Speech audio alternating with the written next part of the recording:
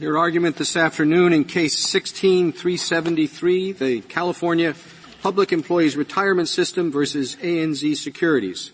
Mr. Goldstein. Mr. Chief Justice, and may it please the Court, we ask you to hold that American pipe tolling applies to both of the time limits set forth in Section 13 of the Securities Act, which is reproduced in a number of places, including the blue brief at the top of page 3. The other side has a tendency to invoke the phrase statute of repose, which isn't really self-defining, and the phrase in no event, when there's more going on in the statute than that. So I thought I would just start with the text. And it begins, no action, and action's going to be the important noun here, no action shall be maintained to enforce any liability created under Section 11 unless brought, and that's going to be the operative thing that has to happen, within 1 year after the discovery of the untrue statement or the omission, or after such discovery should have been made by the exercise of reasonable diligence. The 3-year period will follow in the next sentence, but we can pause here for just a second because it teaches a lot. We know that American pipe tolling applies to this sentence, and therefore we know a few things, and it's conceded and everyone agrees. The action is brought on... You're just a little fast with me. I apologize. Yes.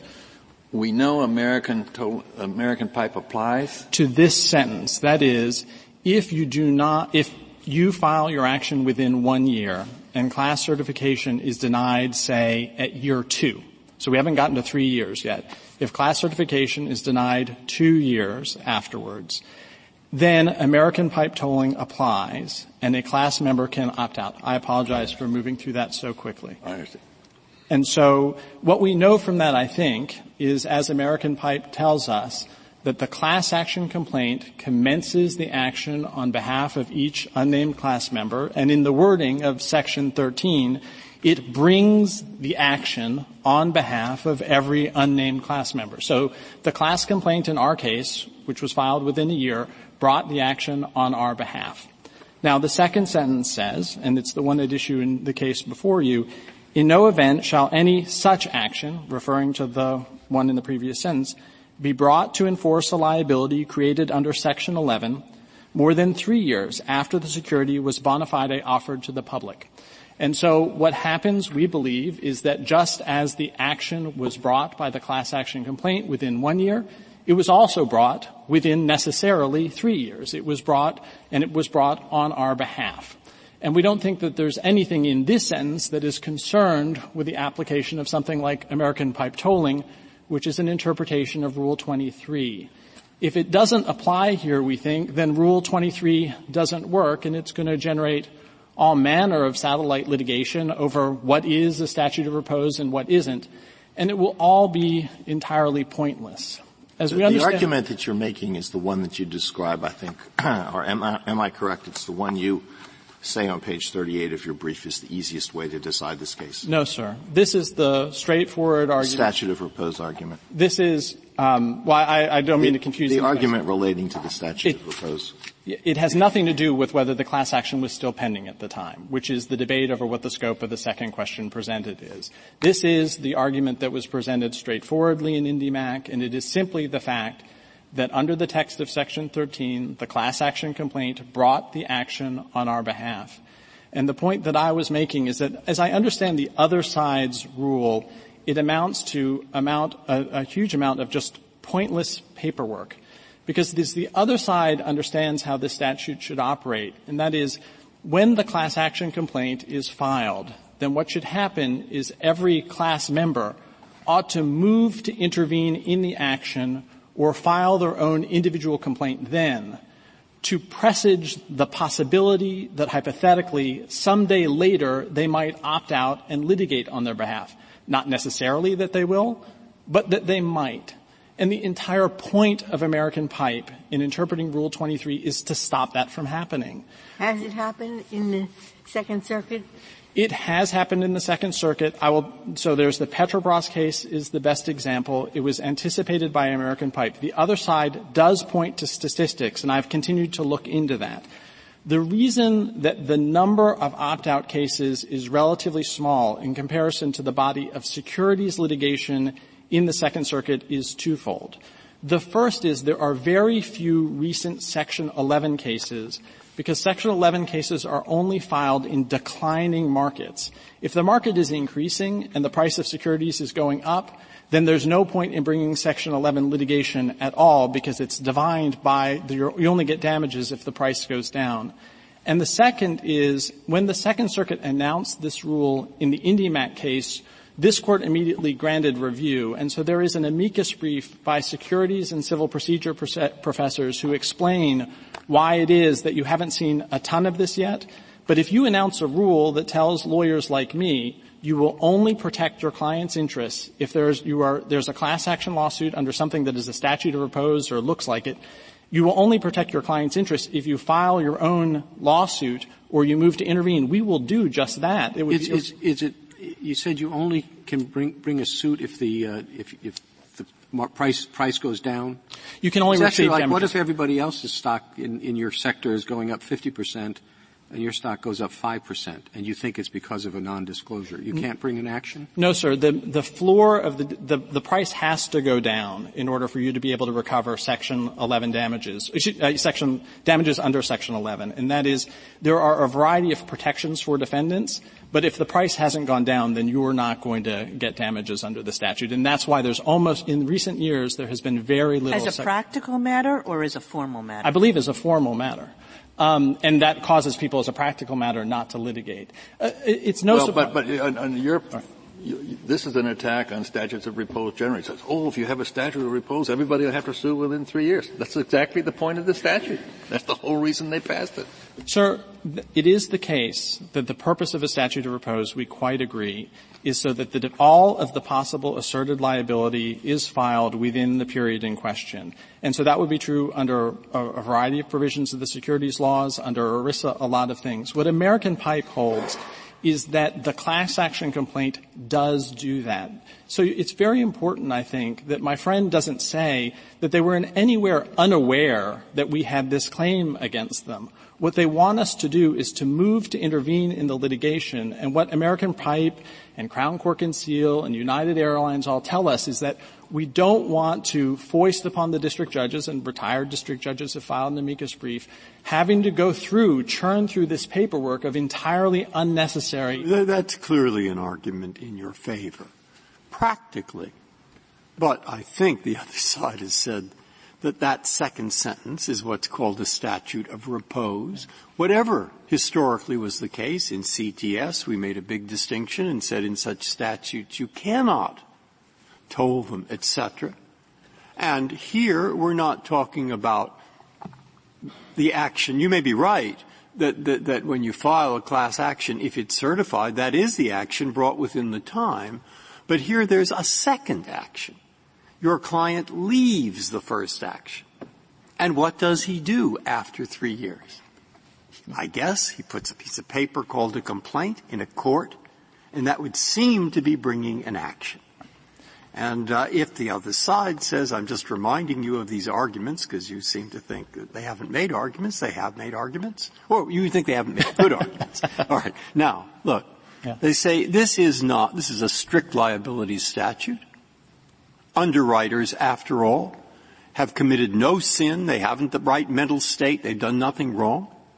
And in that separate later action, there might not just be a repetition, 1, 2, 3 of what's in the class action, but 3 new things, 4 more sentences, maybe 20.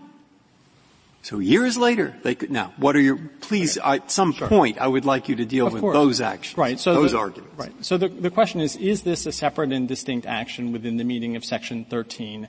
And what American Pipe teaches is that it is not. It is what American Pipe says. And remember, in American Pipe, you had the exact same structure. You have a time limit of 1 year, and then says, if it's not brought within 4 years, it shall be forever barred. The parallel is, we think, precise. And this is not a new action in any sense of the word. Justice Breyer, if the plaintiff in the subsequent individual lawsuit brings a new allegation about other securities, changes the nature of the lawsuit in any way, but all we have done is opt out and asserted precisely. No, he just asks to amend the complaint, which has now been filed 10 years later after he left, opted out a month before, And in that amendment, he says this was 1,000 pages, the offering, and on page 463 there are 5 new sentences which have false facts. We want to put them in too. You're not allowed to do that under our rule or theirs. It has to be precisely the same. Precisely. Just to return to how they understand the world will operate, and that is, according to my friend, what will happen is on day one, as they understand the statute, a party like CalPERS will move to intervene in the class action. We'll file a piece of paper saying we are seeking either intervention as a matter of right or permissive intervention. Then nothing will happen. And then 4 years down the road, if class certification is denied, that case will start up again. The only difference between our rule, it has no practical consequence except for the fact that they add additional litigation for district courts to deal with on the front end. All the same amendments can happen. But Mr. Goldstein, when I see the word action, I think of lawsuit, traditionally, and claim as the claims within the lawsuit. And the laws often distinguish between actions and claims. The securities laws do, routinely. Right. Here, why shouldn't we follow the plain language and the traditional understanding of the term action? Congress could have used claims, which is what you're saying. It's the same claims, as Justice Breyer points out, but it's a different action. Well, can I just say first, I think we would win even if it was lawsuit, because the lawsuit that matters, what American Pipe teaches us in terms of putting the other side on notice of the lawsuit, is the class complaint. But if you were to disagree with that and you were to say, look, if you're going to say if we hold that it's a lawsuit, you're going to lose, so it better not be a lawsuit. The reason here is that what Congress was concerned about was the assertion of liability. And if I could just give you a couple of examples of why I think I have to be right. Imagine that in year 4, a new plaintiff moves to intervene in an existing lawsuit. Okay, the lawsuit is on file. I don't think the other side would be willing to say, hey, there's no new action here, you're free to do it. Or alternatively, imagine an ordinary bilateral litigation. I and my friend sue, he probably shouldn't do this, but sue Lehman Brothers under Section 11. Okay, we have a dual complaint. And years into it, the district judge says, look, you're actually suing over different securities. I want you to break it up into 2 different complaints. We're going to have 2 different docket numbers. And so the second complaint is filed. I don't think we would say it's a new action. Why not? Well, because we don't like the policy consequences, but as a matter of plain language, why wouldn't we? Oh, because it can be either one. Jones versus Bach teaches us that in some contexts it does mean the individual claim, and in some cases it means the actual litigation. I just don't read Jones that way, though. I read Jones as saying the action may contain exhausted claims and unexhausted claims, but it doesn't conflate the two terms. The way I read it, and I understand that Jones versus Bach does use the word in a couple of different ways. I think the bottom line is what you would say is that we try and be pragmatic about what it is that Congress is attempting to accomplish when it's using a phrase like action in a limitations period. And so what I think you have to do is realize that you have not only Section 13, but you have what is in effect another congressional enactment in Rule 23. What you tried to do in American Pipe is to reconcile 2 different things that are going on. In the wake of 1933 and 1934 and lots of other statutes as well, when we modified and got away from Equity Rule 38 and Equity Rule 48 and created this class action system, is we were trying for the administration of the courts to come up with a regime in which we would have only representative litigation and not these individual suits. And the other thing I would point you to is you're not just dealing with Section 13 in securities cases in particular. And Justice Breyer, also remember that their rule has nothing to do with strict liability. It's true about every statute of repose, which are all, if you can figure out what they are all over the place. But we have the Private Securities Litigation Reform Act as well. And it teaches, I think, several important things about class and representative litigation in securities cases. Number 1, we want a single representative plaintiff. We don't want all of these litigants. Number 2, we contemplate that the absent class members will simply provide a notice if they believe that they should be a named party. We will not have them move to intervene, which is what we're trying to avoid. And number 3, and this is really quite curious, within 90 days of the filing of the complaint, a new named party can be named, a named party and the lead litigant without regard to whether it's after 3 years. The entire body of law involved. And so what I'm saying is you have to interpret this word action in the context of all of the law. It doesn't make any practical sense to believe that Congress would want this kind of meaningless paperwork, just these motions to intervene, in the teeth of these other regimes that surround it. Mr. Goldstein, as I understand your adversary, and he'll speak for himself when he gets up, but a motion to intervene doesn't save you. Because according to him, it's only a separately filed complaint that would be a separate action subject to the 3-year period of repose, correct? I haven't been able to determine exactly what they believe That's is why necessary. I said I'm just wondering what happens to American Pipe in terms of not opting out, meaning that the court just denies the class certification. What happens to all of those cases? In normal parlance, the one named plaintiff continues, but how about if there's 10 or 20? They would continue. In that one case, or would they be spun off into their own jurisdictions? If we had, well, it depends on exactly how it came to be, and there can be very difficult questions about specific personal jurisdiction depending on where the plaintiff comes from and those sorts of things. Putting that to the side, imagine the following hypothetical complaint. It is a nominal class action with 10 named plaintiffs. If they are in the complaint, then those 10 people will go on their own. I guess my principal point... If class certification. Yeah, I apologize. In your hypothetical in which class certification is denied. Yes, class certification is denied. Right. What I'm asking, would it be the same action, or would they be spun off into different cases? Because often maybe common questions are certified. Yes. And the original courts maintain jurisdiction. This particularly will happen in the MDL context, in which a district judge, to administer the case in front of her, will direct the filing of a consolidated complaint. But it is MDL'd. It's only there for pretrial purposes. It's going to have to be spun off into separate complaints, at which point, I take it, given the formalism of the other side's rule, all of these actions are now untimely, and nobody has any idea why. What is it that we're trying to do here? What we know. Your idea, the why is that your theory stems from Rule 23, correct? That American Pipe is an interpretation of Rule 23, yes, sir. And your rule, which is somewhat different from American Pipe, also comes from Rule 23. I believe. Your principle. Yes, we have two alternative theories. One is that our action was always on file, and I haven't discussed this. This was the question of Justice Alito. But they are both applications of Rule 23. Yes, sir. My concern is that you're using Rule 23 to create, in effect, a legal right or override a legal right, and it's very clear that rules of civil procedure do not do that. That is correct. If we were to be violating the Rules Enabling Act, of course, our interpretation could not stand, and so I should talk about that for a moment. American Pipe confronts a quite similar argument, of course, where the other side argued. And remember, American Pipe has the parallel structure, the 1-year period and the 4-year period saying it shall be forever barred. And what this Court said in American Pipe and all of its Rules Enabling Act precedent is that, look, obviously there are rules of procedures that have substantive consequences. You violate the rule, then you have no more right.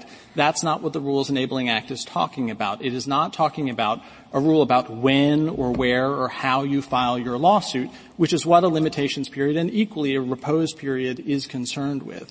If I could just return to kind of the question of whether or not it would have made sense for Congress to have enacted this. And I take the point that maybe if Congress enacts bad rules, Congress enacts bad rules. But there is ambiguity in this statute, and Where's the ambiguity in no event? Well, it's in no event what? In no event. Right. But, sir, if I could just take you to the text, because it's very rare that Congress just writes in no event. And so what it says is, in no event, something. Okay? In no event shall any such action be brought to enforce liability, and then the 3-year period. And so my point is what CTS says and what other precedents have said about statute of repose is that they prohibit the application of equitable tolling to extend the filing of the action. Well, what does the term such action mean? Okay. In no event shall any such action. Yes. What do you think the action, what is the definition of action in that statute? Okay. To take your first question, which is such action, we believe such action is an action that is otherwise subject to the discovery rule in the previous sentence. And that makes it make perfect sense. What Congress was doing here is saying, and this is true throughout, wherever you have these two-tiered statutes of limitation or repose, it says, I've got this thing in the first sentence that's going to say there's a discovery rule. But then I'm going to say, look, you can only have so much of this. At some point, we're going to have to call a stop.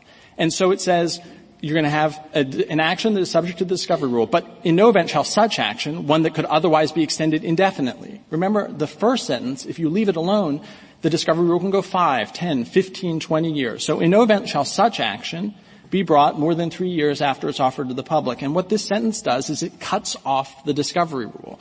But even if you were to disagree with me about that and just say, no, the phrase such action just refers to any Section 11 lawsuit, we believe it refers to a claim under Section 11. And the reason I started with the first sentence. So it's enough that it's the same claim. Well, as in the class action. That is, has to be the entirety of the claim. So to be just clear, you can't just intone Section 11. We are talking about the same securities, the same misrepresentation with respect to them. Right. And that is what I have done when I have opted out is I have taken control over an existing claim. So if a plaintiff in every single judicial district in the country had brought exactly the same claim, those would all be the same action in your opinion? No, it's on behalf of that person. Remember, it has to be not just the existence of a legal claim in the abstract, but what American Pipe does in interpreting this idea, we have this new Rule 23 so that we have collective litigation, is it says it brings the action on behalf of the individual unnamed class member. So to be clear, if one party brings it, just an individual lawsuit is brought, a claim, that doesn't bring the action on behalf of CalPERS, of course. We have to be a member of the class involved. And you think Congress had all of this in mind when it wrote, in no event shall any such action. But it thought it was also clear it didn't need to spell it out. Oh, no, sir. The reason is this. Class action practice in 1934 was quite different. Class action practice was a situation in which a representative action would be brought and then people would opt in at the very end. This was an unresolved question. Yeah, so what did Congress have in mind when it wrote this? What it had in mind was letting the other side know that the claim had been asserted against it. And that the class action does. What it wanted was a party like ANZ or Lehman to know, okay, here's the scope of your potential liability.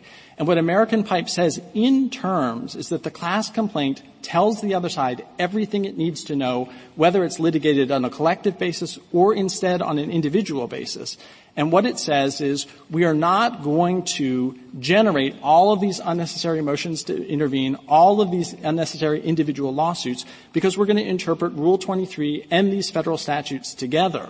And so if I could just give you an illustration from your own docket. Imagine that you were presented with a hypothetical Supreme Court Rule 100, and you were as a docket management measure trying to figure out how many cert petitions were going to be filed. And the rule said, if you want to be able to file a cert petition within 1 month of the Court of Appeals decision, you shall file a motion for leave to file a cert petition. Now, you're not promising to file a cert petition. You don't have to file a cert petition. All you're going to do is let us know by making us act on this worthless motion.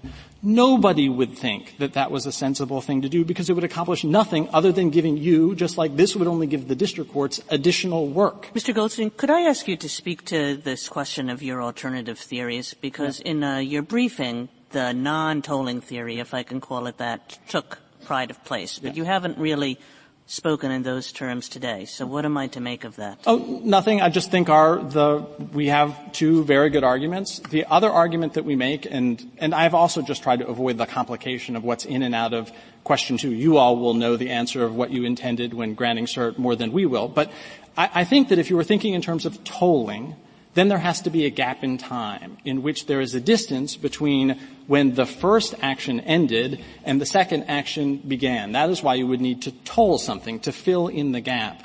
And when you have a case like this one, when all we have done is take control of our own action, it's very hard to see why we need tolling at all. The other thing that's quite important is that here we do have something concrete in law that we are exercising, and that is our Rule 23 right to opt out. You don't have to wonder about this as a constitutional matter or not. We do have the right to opt out and take control of our lawsuit, which is what we did. And so I don't understand how it is, unless Justice Kennedy's argument were to be played out and we were to violate the Rule 23, to everyone's surprise, violates the Rules Enabling Act in its core application of an opt-out right. In that situation, all that has happened is that we have different lawyers. We are going to litigate this on our own. Nothing more is required in terms of tolling, and that seems a very straightforward way of resolving this case. Well, it's not necessarily a question of violating Rule 23. It's using Rule 23 to create a new legal right. That's the difference. Well, if we were to do that, I quite agree, Justice Kennedy. I have never resisted the proposition that if Rule 23 were to be violate a substantive right of theirs or create a new substantive right, it could not be interpreted that way. My point is this. You have, we think, at the very least, statutory language that can be read either way. And the way you deal with that problem is to reconcile the two of them. There's no reason to create a conflict between the opt-out right in Rule 23 or all of the policies. But you need tolling. You don't need it, perhaps, on your second theory. Yes.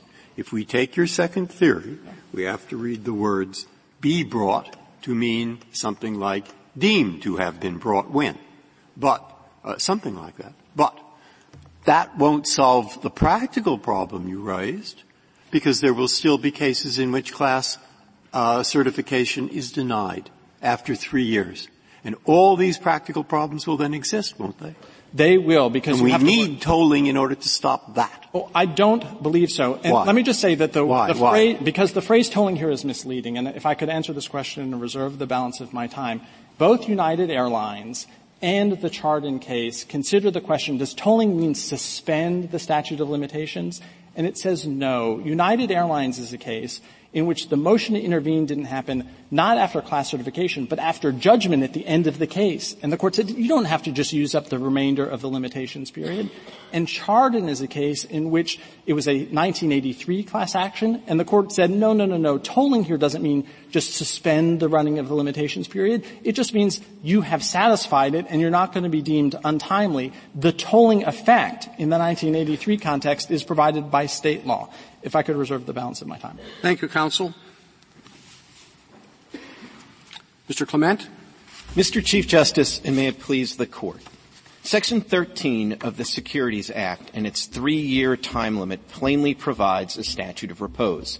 This Court said as much in Lampf, and the two-tiered structure and emphatic in no event language admits of no other conclusion. How about the Clayton Act that was at issue with American Pipe? That doesn't say in no event, but it did say, what was the language? Forever barred. Forever barred, if not commenced within 4 years. That's right, Justice Ginsburg, but there's 3 reasons why the 3-year time limit in Section 13 is a statute of repose. 1 is the in no event language that is emphatic. 2 is the two-tiered structure. And 3 is the legislative history. Now, if you contrast that with the Clayton Act at issue in American Pipe, there we can quibble about whether the language was as emphatic, but importantly, that language itself was suspended or tolled if there was a government enforcement action. And what this Court held, at least as I read American Pipe, is that we know that was a statute of limitations because it was subject to tolling in at least one circumstance. And what this Court said in the Waldberger case, of course, is when you have a time limit that's subject to tolling, that's a hint that it's a statute of limitations, because the defining feature of a statute of repose that makes it different from a statute of limitations is that it's not subject to tolling or estoppel. And since American Pipe was emphatically a rule of tolling, the Court used the word tolling rule, tolling, at least a dozen times in the opinion. That tolling rule simply does not apply to a statute of repose like Section 13. And I think how does one know when one uses the language forever barred, the other uses in no event? How do we know whether it's a statute of repose? Well, I think you have to perhaps read beyond those particular words, and I think if you read beyond those words in the Clayton Act, you get a textual clue that this is a limitations period because it says that it's subject to tolling if there is a government prosecution. If you continue to read in the context of Section 13, you would find the two-tiered structure of the statute, which this Court in Lampf said could only be explained with the longer time period being a statute of repose. And then if you were just to finish the point, if you were inclined to go further and look at legislative history, then you would look at American Pipe where this Court said the legislative history was silent. And here, the legislative history strongly supports the notion that the 3-year time limit is a statute of repose because as originally drafted, it was a 10-year statute of repose, and Congress specifically looked at the 2 time periods, said that the second time period was there to protect the defendants, and then shortened it substantially in 1934. The two-tiered structure can be where the second tier just cuts off the discovery rule. So that would perfectly well explain the two-tiered structure just as that. It's like, yeah, usually it's 1 year after discovery, but if you discover it 5 years later, that's too much. So it just cuts off the discovery rule, and that's the only thing that the two-tier structure means, perhaps. I don't think that's right, even if you were writing this opinion on a clean slate. But of course, you're not writing on a clean slate. This court looked at this specific provision, along with some other provisions in the Exchange Act, in deciding the Lamp case, and it said that the 3-year period was a statute of repose, not that it just cut off the discovery rule, a statute of repose. And we know that because in Lamp itself, this court considered an equitable tolling argument. And it rejected the equitable tolling argument precisely because the 3-year limit was a statute of repose. Now, I suppose my friend on the other side could quibble that there was multiple provisions at issue in Lamp, but if you actually look at them, there's Section 13 and then there were 2 provisions from the 1934 Exchange Act, and the language from the 1933 Act, Section 13, that's at issue here, is the most emphatic. The other 2 have the two-tiered structure, but don't say in no event. I suppose one question is what exactly have we meant when we say a statute of repose? And we've certainly meant something different from a statute of limitations, but I think what we were talking about in Lamp was the cutoff of the discovery rule. It sort of didn't matter whether your claim was going to accrue in the normal way consistent with the statute of limitations. At some point, we were going to cut it off. And that's what we meant when we said statute of repose, as opposed to some term that cut off a variety of claims that just weren't before us and that we weren't thinking about. Well, Justice Kagan, if I could beg to differ, I think if you go back and read the very last section of the Lamp decision, it's where it specifically rejects an equitable tolling argument on the basis that the second tier of the statute is the statute of repose. So it wasn't just talking about a discovery rule. And frankly, if you go back and think about the context of Lamp, it was a pretty decent equitable tolling argument because up until that point, basically every federal court that looked at it thought that the state law provided the statute of limitations. And only very late in the game did this court come around and say, no, actually it's a federal statute of limitations and it's much shorter than everybody expected. So in the cosmic scheme of equitable tolling arguments, it seems like the parties that relied on the applicable state statute of limitations had a darn good equitable tolling argument. But this court would have none of it. This is American Pipe, at least as many interpret it, is not an equitable tolling provision. Well, Justice Ginsburg, on at least 2 occasions... It doesn't differ. We don't ask about good faith, and it's not tailored to the individual case. It says when you start the class action, that's it. That's the critical thing that must be timely.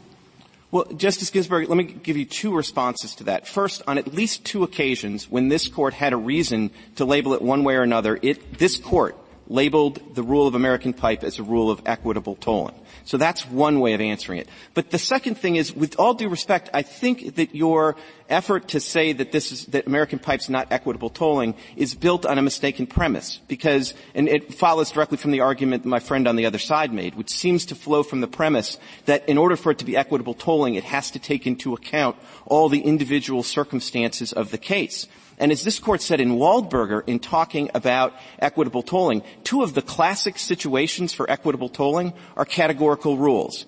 Infancy and essentially lack of mental competence. Those are 2 equitable rules for when a statute of limitations are told, and they're equitable rules. I think the equitable rule that this court established in American Pipe and why it was right on 2 occasions to refer to it as a rule of equitable tolling is that if you were a member of a timely commenced class action, you have an equitable basis to toll the statute of limitations. I think it's as simple as that. They didn't look into other circumstances because they didn't need to. They had a sufficient basis for equitable tolling. Mr. Clement, I'd like to go through the practical consequences, okay? Sure. So let me start with the simplest one, okay? The class action motion is filed. The court dismisses it saying, wrong venue. This should have been in California instead of New York. Under your theory, because a new complaint is filed in California, that statute of limitations or that statute of repose starts to run from the filing of the new complaint, not the old one. I don't think so, Justice Sotomayor, for the There is a rule that says if you're in the wrong venue, there's automatic tolling, but you're saying that that rule would not apply in that circumstance. No, but as I understand the federal procedure, and, this is based on sort of background understanding, so I could have it wrong, but as I understand it, in the federal system, if you're in the wrong venue, you can transfer the action. You don't have to file a new one. You can ask for it, but it's still within the judge's discretion whether to transfer or dismiss and let you file anew. Yeah, well, and so I would think that certainly if there were adverse consequences for part of the class in that situation, you would transfer it. Under your theory, action means new complaint number?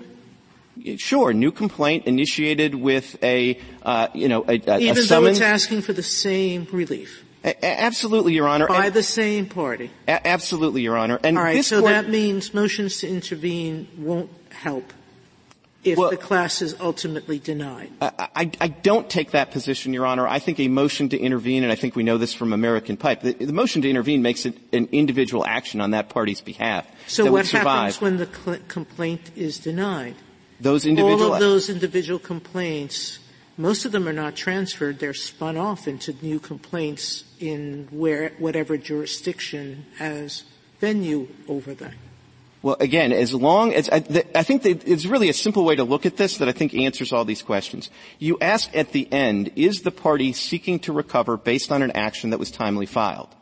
That's why this is a simple case, and it's why my friend does need a rule of tolling or some kind of super strong rule of relation back. So what's an opt-out? Why could the judge have, or can a judge who has a class action and tells people, if you opt out, just file a motion to intervene? Under your theory, why can't they do that? Because the motion to intervene, if I'm following, if they can file the motion to intervene, then the question is the motion to intervene timely? And so in American Pipe, for example, which dealt with a statute of limitations, not a statute of repose, there were those individual motions to intervene. Now, importantly, the court in American Pipe did not say all of those motions to intervene are timely because the class action actually filed the action for them. That's not what American Pipe held. American Pipe held, all right, we're going to examine the timeliness of those individual intervention actions, and we are going to deem them timely because we're going to apply a tolling rule, and they were told for the period that there was a class action that covered the claim, the individual claim. That's why my friend, who desperately doesn't want there to be a tolling rule, is absolutely misreading American Pipe. American Pipe was a tolling case. It looked at the circumstances of the individual cases. It focused on the fact that they were filed within 5 or 8 days of the denial of the class certification. None of that would have been relevant if somehow metaphysically. Even if that's what American tolling did, now that we're looking at the language of the statute, and looking at Rule 23 and what the substance of the statute is, why is his reading irrational? If you're not relying on American tolling, he's not. He's relying on the language of the statute and the language of Rule 23. And here's why his argument doesn't work on the text of Section 13, and it's very straightforward. If he is not seeking to recover based on a timely filed class action. He is seeking to recover millions of dollars from my client based on an action that they filed in the Northern District of California in 2011, more than 3 years after these securities were issued to the public. That is the action they're seeking to recover. That is the action to which you would apply the plain text of Section 13. And I'm sorry, 2011 is too late under the plain terms of the statute, and it is a statute of repose, and the case really is that simple. Well, you're suggesting there's only one view of the word action and the case stops there. And perhaps that's right. But let's say it's not right. Let's just suppose that action is a word that sometimes it's used one way and sometimes it's used another way. And we should look a little bit as to the practical consequences of what you're doing. And it seems as though, and tell me if you think this is wrong, that the consequences go something like this. If we go your way in this case, any future suit like this, all large investors, the kind of investors CalPERS is not going to make this mistake again. CalPERS is going to file a protective action for itself, and then it can do what it wants, opt out, don't opt out, wait and see, whatever. Well, small investors are not going to do that. They're not going to have the faintest idea that they should be doing that. So this is a rule that's kind of guaranteed to make work for district courts, to be essentially irrelevant for large investors, and for small investors to lose their claims. Well, so Justice Kagan, let me just put a pin in the idea that I don't think there's any way to get to the textual result that action just means I know you here. think that. No, and I think there are good textual reasons for that, but let's put a pin in that. Maybe I'll get back to it, maybe I won't. To address sort of the sort of parade of horribles. There's a couple of points I'd like to make about that. One is, I can imagine that where you might think that if this were IndyMac and we had no experience with the rule. But we've had, almost 4 years of experience with this rule in the Second Circuit. Now, there might be some contexts where you'd say 3.5, 4 years isn't that long, but there are lots of securities class actions in the Second Circuit. And despite what my friend says, it's not like every stock in the index has gone up over the last 5 years. Some of them have gone down. The rising tide hasn't lifted every stock. And also, this whole issue of IndyMac also applies in 10b-5 actions, where you can bring those regardless of whether the market's rising or falling. So take the year 2014 in isolation. There were 63 class actions settled in the Second Circuit in the year 2014. There were exactly 0 opt-outs. 0 out of 63 class actions. What will happen? What you have to do to get to his thing, I agree. To get to his result, I agree with you this far. You have to read those words, any action be brought. And what they mean is, the action was brought. It was brought when they filed the class action. Whether denied class certification or not. That's when it was brought. And this is the same action. It is not a different action, it is the same action. It is the same action because, one, the same words. Because, we go through a list. And moreover brought within a reasonable time. Why interpret those words in the way I just said? The reason why is because it is the same action. The other reason why is because you will, even if not so far, discover that people do want to protect themselves and will do so. Whether they're big or small, they will. And therefore, let's imagine a class action involving 300,000 potential plaintiffs in the class, and imagine you're the district judge. And imagine 300,000 pieces of paper coming across your desk. We'll have to build a new clerk's office. You see, that's the way their argument goes, I think. I think that's the way it goes. Now, I'm a simple-minded person. I would not get past the first step of that argument because I would say they're seeking to recover on an action that they voluntarily filed in California when the rest of this class action was going on in the Southern District of New York, and it's just not the same action. So you'd lose me at step one. But if you got to the policy arguments, I would really, if I were, trying to really twist the statute in a way that I think doesn't comport with its basic test, I would need different empirical data than we've gotten from the Second Circuit. And to get back to Justice Kagan's point, we do have 2 briefs, one by retired federal judges, one by law professors, tell us that inevitably you are going to have people filing to intervene. And in that respect, assuming that you're right, so that the people who don't intervene within the 3-year period are out, does lead counsel have an obligation to inform everyone in the class that if you don't file a separate action of your own or intervene in this one, you are going to be out? So 2 things, Justice Ginsburg. I'll answer your final question first, which is to simply say I don't think lead counsel has that obligation.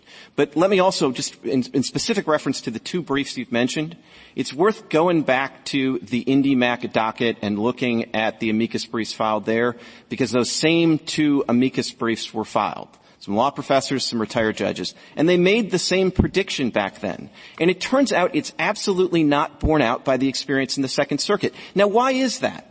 Well, as Justice Kagan pointed out, the reason that lots of small investors don't file their own intervention actions or separate actions is because it's just, it's for them it's a class action or nothing. And so, they have to essentially rely on the class action device.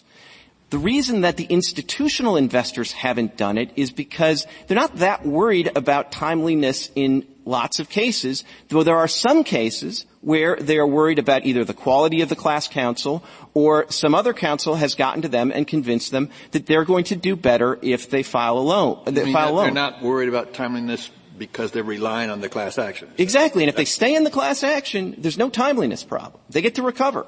So all our rule does is make somebody who wants to go it alone, they have to make that decision within 3 years. And it puts tremendous pressure on the opt-out right? We're used to thinking that the opt-out right is a very important part of class actions. It's what saves them from a due process problem, that people actually do get to say, I don't want any part of this. And you're saying they only get to say that within 3 years, which may be not within 3 years of the time the suit was brought. It may be 6 months of the time the suit was brought, or 1 month, or something like that.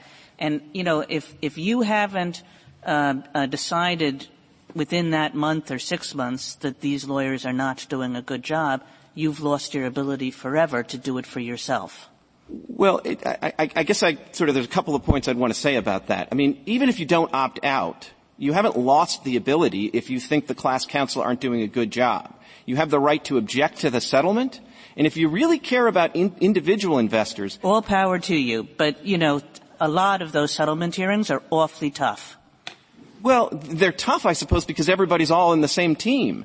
But if we create an incentive where the CalPERS of the world are actually going in there and actually fighting for a better settlement for the whole class, I mean, that's a world where actually the small individual investor is going to benefit. But Rule 23 did not want that to happen. Rule 23 wanted to allow people to opt out rather than to be confined in the suit for the entire pendency of the suit and then to start fighting the outcome at the last moment. Well, 2 points, Justice Kagan. First of all, whatever Rule 23 wanted, the PSLRA actually wanted large institutional investors to stay in the class. They actually have preferences for them as the lead plaintiff, precisely on the theory that it's going to rise, that all boats will rise with the institutional investors. So whatever happened in Rule 23, I think in light of the PSLRA, this is actually a better result.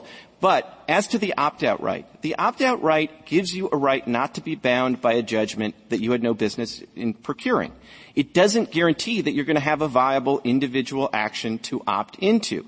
Now, there still may be reasons why an individual investor or an institutional investor wants to opt out. It's not much of an opt-out right. Go ahead, opt out, but you can't bring your own claim. But look at what happened with the petitioners in this case. I mean, they opted out. I used scare quotes because they filed their individual action before class certification, so they pre-opted out. But they opted out, but they still preserved 10b-5 claims, which have a longer statute of repose, and they pursued some other claims. Other plaintiffs could pursue state law claims. So if you opt out of a claim that's subject to a 3-year statute of repose and you haven't brought an individual action before then you do not have a timely action subject to that statute of repose. But that's the purpose of a statute of repose. And from the perspective of a defendant, if you are facing just a class action, you know that and the time of repose passes, then you know you're going to be able to get essentially global legal peace if you settle the class action. If, on the other hand, you face that big class action and then 2 or 3 of the big institutional investors opt out and file their own individual actions, then you're going to know that you can't get global legal peace. In the class action, you're going to have to pay sort of a holdout premium to those institutional investors. Now, if those institutional investors file before the statute of repose goes out, then that's tough. That's life. But all of the policies of the statute of repose are implicated when you're in a situation where after 3 years, you're no longer facing just a class action where you can get global legal peace, but you're also facing an opt-out right, especially where the opt-out is a big institutional investor, and the whole reason they've opted out is to get a better deal than the class. And that's why, I'd like you to go back to the question I asked, because one of the purposes of the federal rules is that so litigants should know what they're facing. And there's all kinds of notices that have to be sent for class actions, and yet you tell me that there's no obligation of lead counsel or the court, I assume, when the 3 years, the time is running, to tell everyone in the class, now either you bring an individual action or intervene in this one, otherwise you'll never get a penny. I don't think there is that obligation, Justice Ginsburg. I think it's based on the theory of the class action, which is that you're only going to have a class action if the class representative is an adequate representative of the entire class, and you're only going to approve a settlement under Rule 23E if it's fair and reasonable for the entire class. I think that's where the protections are built in for the class. And it bears emphasis that nothing in the rule that we are proposing is going to prevent anyone from recovering from a timely filed class action. It's only when somebody wants to go out of the class action and get themselves a better deal that they have to have a timely action to get the better deal. If they do, then my clients don't have a statute of repose. But if in a case like this, in 2011, even before class certification decision is being made, they decide, you know what, we're going to be better off if we file our own action in the Northern District of California. It's a bit rich for them to say, okay, even though we've decided to file our own action for our own reasons because we think we're going to be better off, we still get the benefit of the timeliness of the class action that we're essentially pre-opting out of. And magically, they think they get the benefit of that without even applying tolling or some kind of relation back doctrine. Now, I don't think that works on the text of the statute. I don't want to get into a debate about what question presented 1 has and question presented 2 is, but it's worth remembering that even if you somehow think you can maybe interpret Section 13 to encompass this theory, I mean, there are other cases. This court had 4 petitions in front of it. None of the other 3 petitions invoked this issue in the context of Section 13. The other 2 of them were 10b-5 actions. 1 of them was an implied statute of repose provision. So you're going to have to take one of those cases to grant the question that I thought you granted this case to decide, which is as a general matter, can American pipe tolling override a statute of repose? I think the answer to that question, the question that my friend really doesn't want to spend much time talking about, is no. A statute of repose means repose. Its defining feature is that it's not subject to tolling or estoppel rules. Well, but I mean, there's different levels of repose. I mean, you have repose under his theory, in the sense that you know what people are suing you about. You're still facing a lawsuit in the other case. There aren't going to be any more surprises. You know what's on the table. That's repose. Repose can also mean, in your sense, that everything's done. You're not going to owe anybody anything. But we know that's not the reason, because if you bring your claims within the period, that could extend for 15 years, however long these litigations take. Well, Mr. Chief Justice, I think that both Waldberger and the text of Section 13 tell you what repose a defendant gets. It gets no new actions.